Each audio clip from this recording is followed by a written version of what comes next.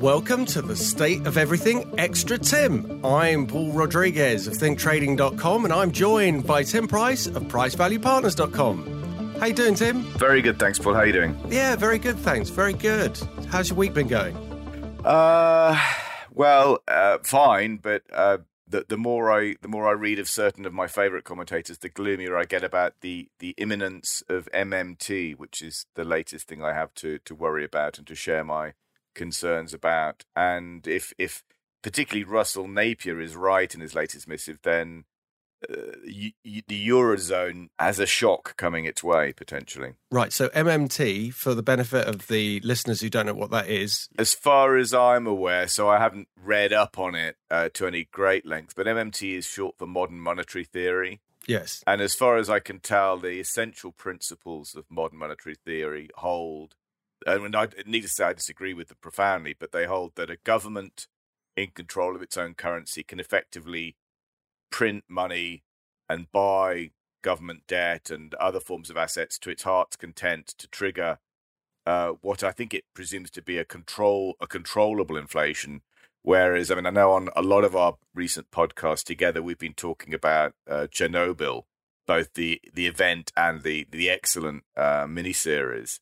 And the reality is, I think and fear that if you allow full-blown MMT to occur under a government or under a central bank, it's effectively like triggering a nuclear reaction that can't then be overturned. So it just runs to its climax, which is ultimately some kind of meltdown. What a great analogy! I hadn't thought of it like that, but yeah, I call it magic money theory because it's exactly the same. It's exactly what people tend to. I don't know when the first use of the phrase "magic money tree" came into being, but clearly in the aftermath of the global financial crisis, and I suspect it was first coined in response to, it's like, well, we're told that there isn't the money available for X, Y, and Z. Then mysteriously the banks all get bailed out. So what is this? So clearly this magic money tree does exist, but it flourishes on very, very the ground on which it flourishes.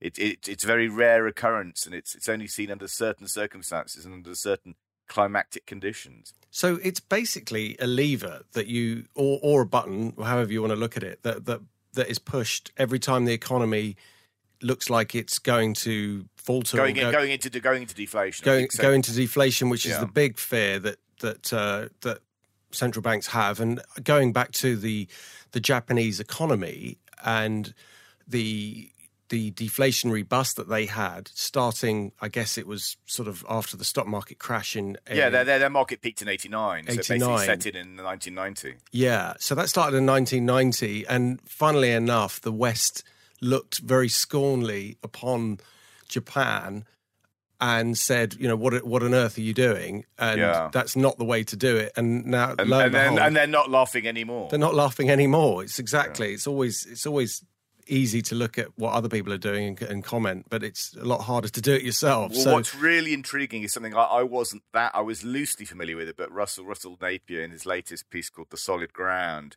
which is available for financial institutions via his electronic research interchange, or ERIC, and we can put a link to the site. I think you do need to be regulated, though, to be able to access it, so I'm not sure you can access it as a member of the public, unfortunately. But nevertheless... But you're about to give us your password, aren't you, Tim? Exactly, password and login details. But in terms of the SI, so you mentioned Japan 1990s, but it actually goes back further than that. So I'm just going to read briefly. Hopefully Russell won't mind, because I'm obviously giving him full accreditation. I think Russell would be very grateful for all the publicity you've been giving him recently. So this is from this piece. There is nothing at all modern about modern monetary theory. It has been tried many times before. It was tried by 77-year-old Viscount Takahashi Korekiyo, who in December 1931 was appointed to his fifth stint as finance minister of Japan. Takahashi, a policymaker with many decades of experience, may have been steeped in the orthodoxy of the gold standard, but he was an old man prepared to take the risk of implementing bold new ideas. Appointed to relieve the deflationary contraction Japan faced in the Great Depression, he took the risk of launching the monetary helicopter, and the central bank began to credit government accounts with newly created money. The government spent it. In the face of a seemingly existential threat in the form of the Great Depression, it seemed like such a small step to take. So Russell goes on to say that within a year, the yen had fallen by 44% against sterling, and 60% against the dollar, which at the time was still linked to gold. That clearly pushed inflation higher, but it also, to be fair, stimulated exports and industrial activity. So then Japanese goods abroad sold basically at close to cost and less than any foreign competitors could possibly compete with. So it actually had a short-term beneficial effect. The story goes on. On February 26, 1936, Takahashi was assassinated. Modern readers might think that he was murdered by savers aggrieved at their losses through a pernicious combination of the decline in the exchange rate, rising inflation, and enforced lower yields. However, Takahashi was not murdered by savers suffering from the introduction of helicopter money. He was murdered because he stopped helicopter money. No. Those recipients of the continual expanding public purpose, most noticeably but not exclusive the military, wanted Takahashi dead because he had landed the monetary helicopter. A policy initially disastrous for just savers proved impossible to stop, and soon it had taken flight again to finance the public purpose of the subjugation of the peoples of Asia to Japanese rule. Now, I just found that completely incredible. Yes. Completely incredible. Not least, I mean, I appreciate, having worked for the Japanese and having spent some time in Japan, I would accept that there is a degree of cultural difference. You know, the Japanese are different from us. They're different from the West, and there is a degree of sort of local exceptionalism.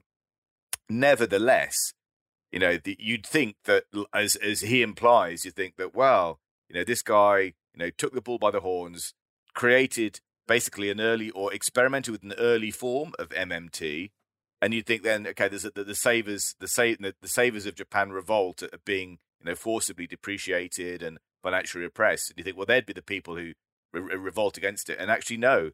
He stops the experiment and then gets taken out by people who want even more of it. Amazing. And I present to you Bernie Sanders, New Labour, all of this, you know, nonsensical, socialist inclined, you know, tax and spend and print and spend and MMT, and you just think, how on earth is this going to play out if it indeed does play out? Because Russell's sort of point is really that if there's anywhere in the world that's most likely to see or earliest to see MMT unleash, it's going to be Europe. It's going to be the EU because they've got a lot of problems, probably bigger in economic terms, in demographic terms, in unemployment terms, bigger than the US, the UK, or anywhere else in the world. Funnily enough, on the technicals, there's some breakouts occurring on some of the on the stock markets of you know, Spain and Italy that have been particularly weak, but look like they're bubbling up. So having not enjoyed and not joined the rally in the US for various reasons, they're kind of making up for lost time. They can't, yeah. I mean, they're sort of unusually strong in a period that you would expect to be the reverse, given the, you know, the Canaro virus and other concern. Not necessarily expect, inverted commas, expect. So it's unusual that it's going up with sentiment being negative, is what I mean.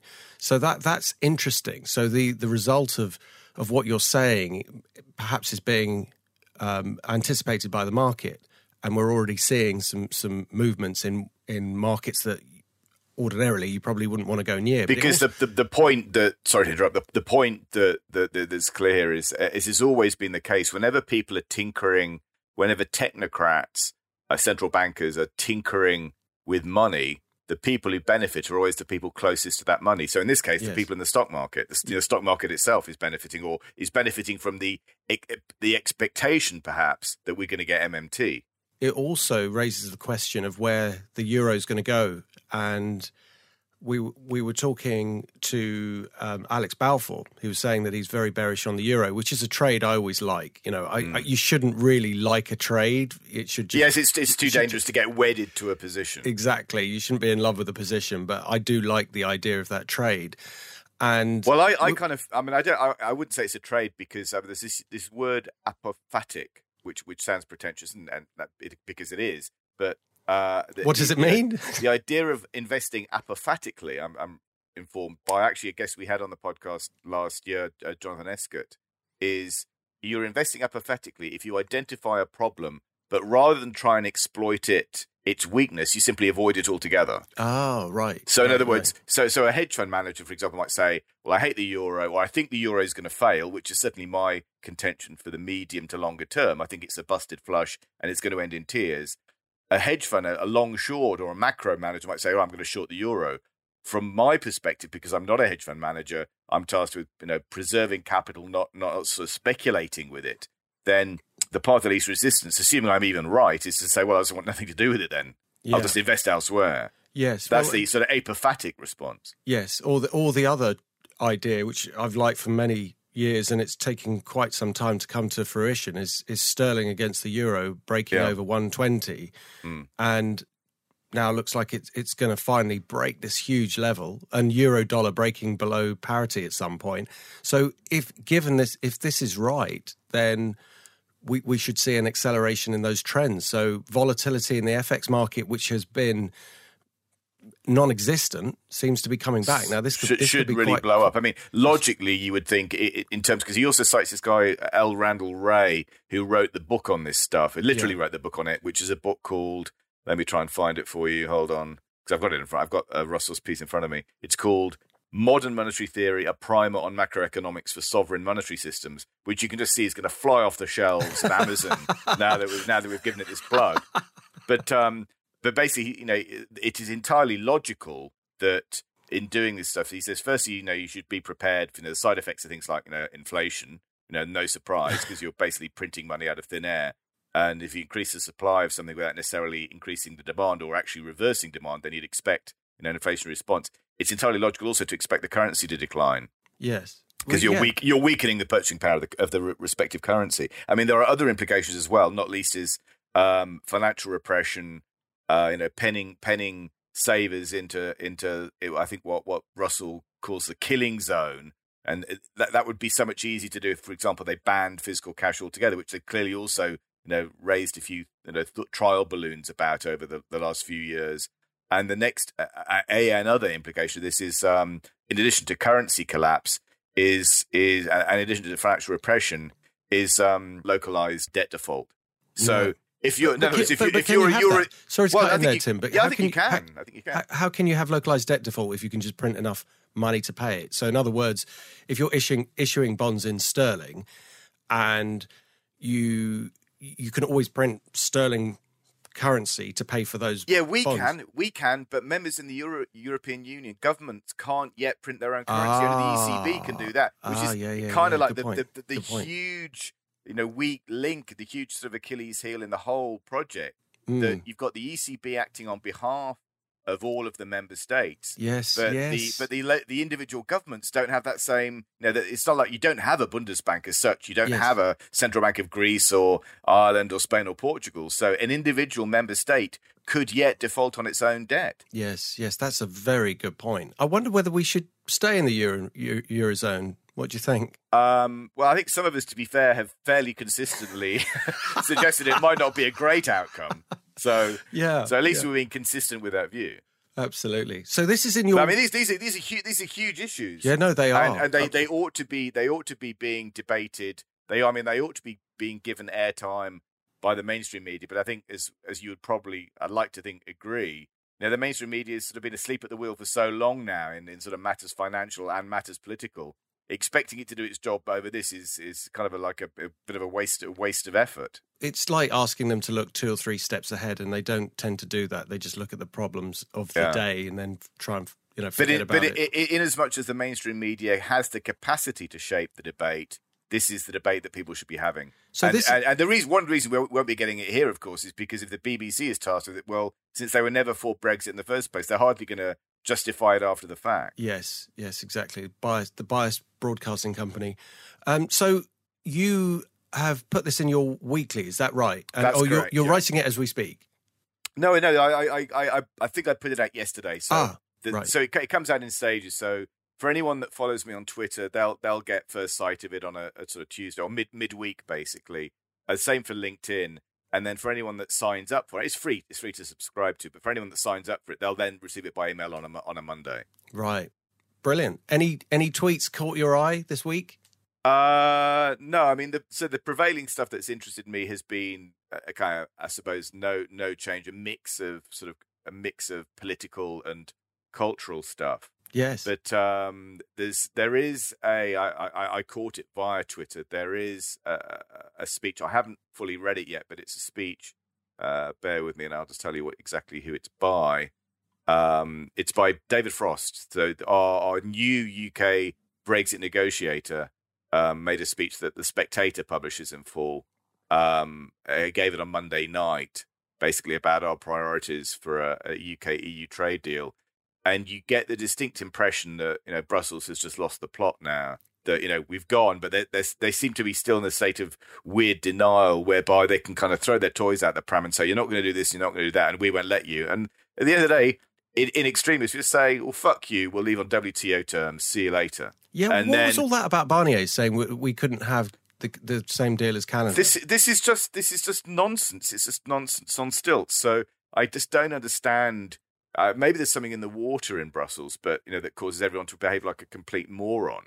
But you just get the impression that they have learned nothing from the last 3.5 years. Yeah. So this stuff isn't going to happen on the basis of newspaper headlines, unless these newspaper headlines. Again, as another indictment of the mainstream media, that the press isn't giving a fair reflection, that they're maintaining their own kind of continuity remains spin on all this stuff. But absent that, then I just think Brussels is just looking less and less credible, because I think now that a lot of the poison has been drawn from the boil of Brexit, if that's not mixing too many metaphors, most people here now, I think, probably don't care too much about it's a done deal, I think, as far as most people in the UK are now concerned. You've clearly got holdouts, but I think the average man in the street is saying, okay, well, we're out, aren't we? Okay, so this is transition period, but basically it's a done deal. So I'm just not sure that the continuity project fear is going to have any real impact now. Yeah, absolutely. So, on to listener questions, which we really appreciate. Thank you so much for sending them in. And please send more, obviously. So the first one's from Mark Tabor at Clownfishy on the Twitter. And he said, could you go into more detail on the different ways of buying gold? What types of funds should people look at, as well as the best ways of buying gold coins, bars, etc.? Okay, so firstly, the disclaimer has to be that none of this is a sort of investment recommendation. So you please do your own research. This is just I'm just, if you like, sort of thinking or speaking aloud as to how we look at the gold market. So what we're doing with our clients is or recommending that people do is so one of the ways of looking at gold. And firstly, you need to kind of have a step back and think, what are you actually using it for? We're using it as, first and foremost, as a form of portfolio insurance, as portfolio protection, as currency protection. So in other words, given a choice between, let's say, having sterling or any other currency sitting inert in a bank account earning nothing, we'd rather own gold. Why? Because gold bullion, assuming it's held with a quote safe unquote custodian, then offers you no counterparty risk in a way that currency does, whether or not it's in a bank account. Currency in a bank account leaves you exposed to the issuer of the currency, and the confidence in that issuer, in this case the UK government in the UK, or the Eurozone in the context of the euro. So it's a function of what are you doing, using it for. If you're using gold to speculate on a higher gold price, that's a different animal. But we're using it first and foremost as, if you like, as an alternative to having money in the bank. Right. So to that end, there are any number of bullion providers, bullion vault, gold money, etc., that will enable you to buy gold, and then in many cases to custody it overseas, not just in the UK. The first caveat would be, if you're going to own gold or hold gold, you want to ensure that you don't keep it in the banking system, because otherwise you're robbing Peter to pay Paul. You're trying to protect your assets in one form, but leaving yourself exposed in another, which is you're exposed to bank counterparty risk, credit risk. So it's important that if you, or of course, an alternative is to buy bullion in physical form and keep it at home or in a safe or something like that. The thing with holding it at home is that, and also buying gold in that way, is that the smaller the bars you buy, the more relatively expensive they are. So, this is true. But also, if you think about if you're going to eventually use gold, you don't want to be walking around with a large piece that you can't break up. So, sure. So the denomination is a relevant issue. So, for example, what I've done personally is I have some relatively modest amount of gold coins, For UK listeners, sovereigns and Britannias being legal currency attract no capital gains tax. Yes. So exactly. that's an important one. Whereas, say, Krugerrand would, for what difference that makes. Oh, is that right? I thought all numismatic coins did. No, that's my understanding, and I'm happy to be corrected if I'm wrong. No, my understanding I'm is not an expert either. For a UK investor, sovereigns and Britannias are a special case because they are legal tender. That's right. Clearly, you'd be mad to use them because their face value is way lower than their real market value. Nevertheless, sovereigns and Britannias are a special case. So if you're a UK investor, that's probably the place to start. But thereafter, you're absolutely right. Once you get into sort of gold bar territory, then you're looking at something that's going to be a medium to longer term hold that isn't necessarily divisible in the same way that coins are. Yeah. So the way I've done it and the way we've done it with clients is, so first get your bullion, if you like, because that should be the starting point.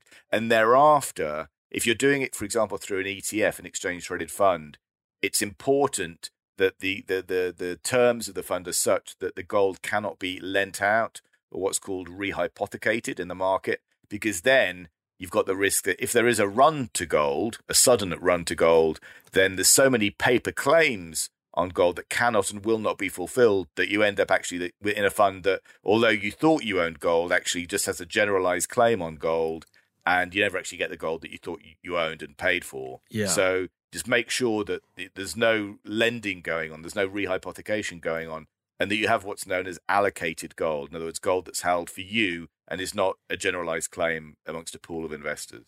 Great.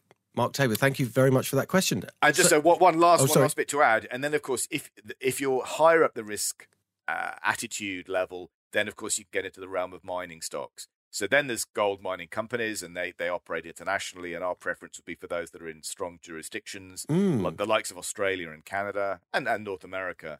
Great idea. But there is also a hinterland, a sort of middle ground of companies like Wheaton Precious Metals and Franco-Nevada that are what's known as royalty and streaming companies. And these are interesting because they effectively give you exposure to, if you like, listed gold mining concerns, but crucially without exploration or production risk, because they do not sink speculative mines. They simply contract with other mining groups who might, for example, be mining for copper, say, and where gold or silver is a byproduct of that process. They'll then agree to take that off their hand, that gold or silver off their hands at a pre-agreed rate. That money from the royalty or streaming company helps the original miner to develop its mines, and that supply of gold or silver is available to the royalty or streaming company at a below market rate, so everyone's happy. So they're like a middle ground. So to tier it, I would start for anyone that's really keen on owning gold in all its forms, because you could be too diversified given the potential challenges ahead. Then you start with the physical bullion in whichever form you want to own it. Then potentially you go the route of, say, the royalty and streaming companies, and there's a handful of them that operate globally. And then if you have a high risk appetite, still go for large cap miners. Again, do your own research. And then if you really want to swing for the fences, go for small caps, because that's where the high risk, high returns are going to come in. Brilliant. What a detailed answer. Thank you so much for that, Tim. So we'll do one more. This is a question from John Morrow. If we presume that central banks have some kind of secret plan to produce inflation, and given that everyone... I think we've established it's not so secret anymore. Yeah, and everyone knows about the risks of hyperinflation, is it conceivable that central banks will be able to manage a long-term currency deflation without having a catastrophic event? Is that the best scenario you can foresee? I mean, this is exactly what we spent the first half of the show discussing, the whole premise of behind MMT and whether it's likely or not. So these are all hypotheticals at the moment, though. To be fair, we have got the last 10 years of QE and ZERP and NERP as proof that we kind of know what the playbook is. So no one ultimately knows the answer to this question. What I'm keen to do is simply elevate the volume of the debate such that more people are aware of what's coming down the pipe potentially at them. And so, for example, I've written something similar in a newsletter that I write for a company called South Bank Research. And I've ended it by saying, and this will be out next week for people who subscribe to it, but I've ended it by saying, if this turns out to be a potential, a genuine legitimate risk, write to your MP, have this debate taken to a higher level, because, one thing I'm increasingly pleased about is the fact that we have now, finally sort of voted to part company with the EU. And if the EU is going to be like sort of ground zero for the trial run of MMT, there are some very severe implications for the euro, as we've just discussed, for the euro as a currency, and for elements of the euro sovereign government debt load, in terms of the real value of what those bonds may ultimately be worth if the countries that issued them ultimately effectively are forced to default. So the fact that the UK is now notionally out of that, albeit with the transition period, it firstly is a cause of immense relief to me, and I'm sure to others. But we should still have this debate, because as we had a recent guy, someone we'll put on the podcast in a few weeks' time, Chris McIntosh, who we spoke to last night, he makes the point that how on earth, I mean, he's giving the perspective from New Zealand, but he's saying, how on earth is it that in the UK, one of the sort of fathers of parliamentary democracy, we came within a whisker of getting someone like Corbyn at number 10? Yeah. Perfectly legitimate question. So even if MMT seems predestined to happen perhaps in the EU, there's nothing to stop, someone batshit crazy enough to try it here as well.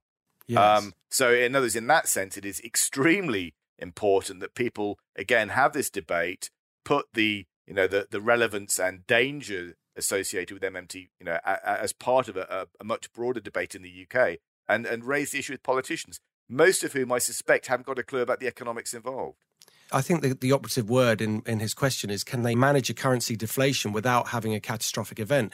It's going to be an inflation, though, isn't it? It's essentially that you're inflating the supply of the currency, which will effectively destroy or move towards the destruction of said currency. Yeah, the point I would make about something like that possibly is that it's like the old analogy of the brick and the rubber band, and you can pull on the rubber band and nothing happens, and then suddenly the brick moves very aggressively, and that is what you're potentially dealing with. You say manage it, but how do they manage it, and what will the world look like when they're trying, say, for example, if this coronavirus gets much, much worse and they're trying to create inflation, and then they decide that actually we've got a little bit too much and we'd like to raise interest rates, but they can't raise interest rates because you've got another exogenous shock going on, then it's a mess. So I think we're on the same page here. Yeah. That, you and I, and that I just don't think it can be managed full stop. Yes. In the same way that, could the UK manage to stay in the exchange rate mechanism in 1992? Answer, yes. No. Yeah, because the market was too big for all of the central banks combined. Yes, the market, and that's the nature of the currency market. Eventually, you can't mess with the markets like this without there being long-term consequences, and eventually the markets will have their own way. Yeah, and that, I think, is something that, like you say about holding gold, 5,000 years of history, and that's versus a currency project that's been in proper operation for about 20 years. Yeah, exactly. It's no time at all. Blink of an eye. Brilliant. Well, Tim, thank you so much. We've got two great questions that we're going to do on the next one. One is from Sanjay about the Kyle Bass and his thoughts on an HSBC collapse, which I think is absolutely brilliant, and I want to give it lots of time. And also from Shane McAvoy about inflation and shadow stats. So I think those are two topics that I'd rather spend a bit longer discussing. We'll do them next week. So we'll do those next week. But please, if you have any more questions, send them through. We love to hear from you, and hope you like the new format. Thanks so much for listening. Thanks to the one and only Tim Price for being so generous with your answers. For listening. And don't forget, you can sign up to his research at... What's your web? It's pricevaluepartners.com. That's how you do it, isn't it? Yeah, exactly. You can do it via the pricevaluepartners.com website, or you can just tweet me at Tim F. Bryant. And you'll be stuck on the mailing list. Yeah, I'll be stuck on the mailing list. Is a bit harsh. You'll be gloriously delivered onto the mailing list. Absolutely. Superb. Thanks, Tim. It's been an absolute pleasure. See you soon. Speak to you soon. Take care. Bye. Bye-bye. Thank you so much for listening. We really do appreciate it. It's so fantastic to have you on board. And thank you for all your comments on Twitter and on the podcast providers. They really help. It really helps to leave a review. I know everybody says it, but it really does. So thank you so much, and we'll catch you next time. Bye. This podcast is for entertainment purposes only. Please do your own research or contact a professional advisor.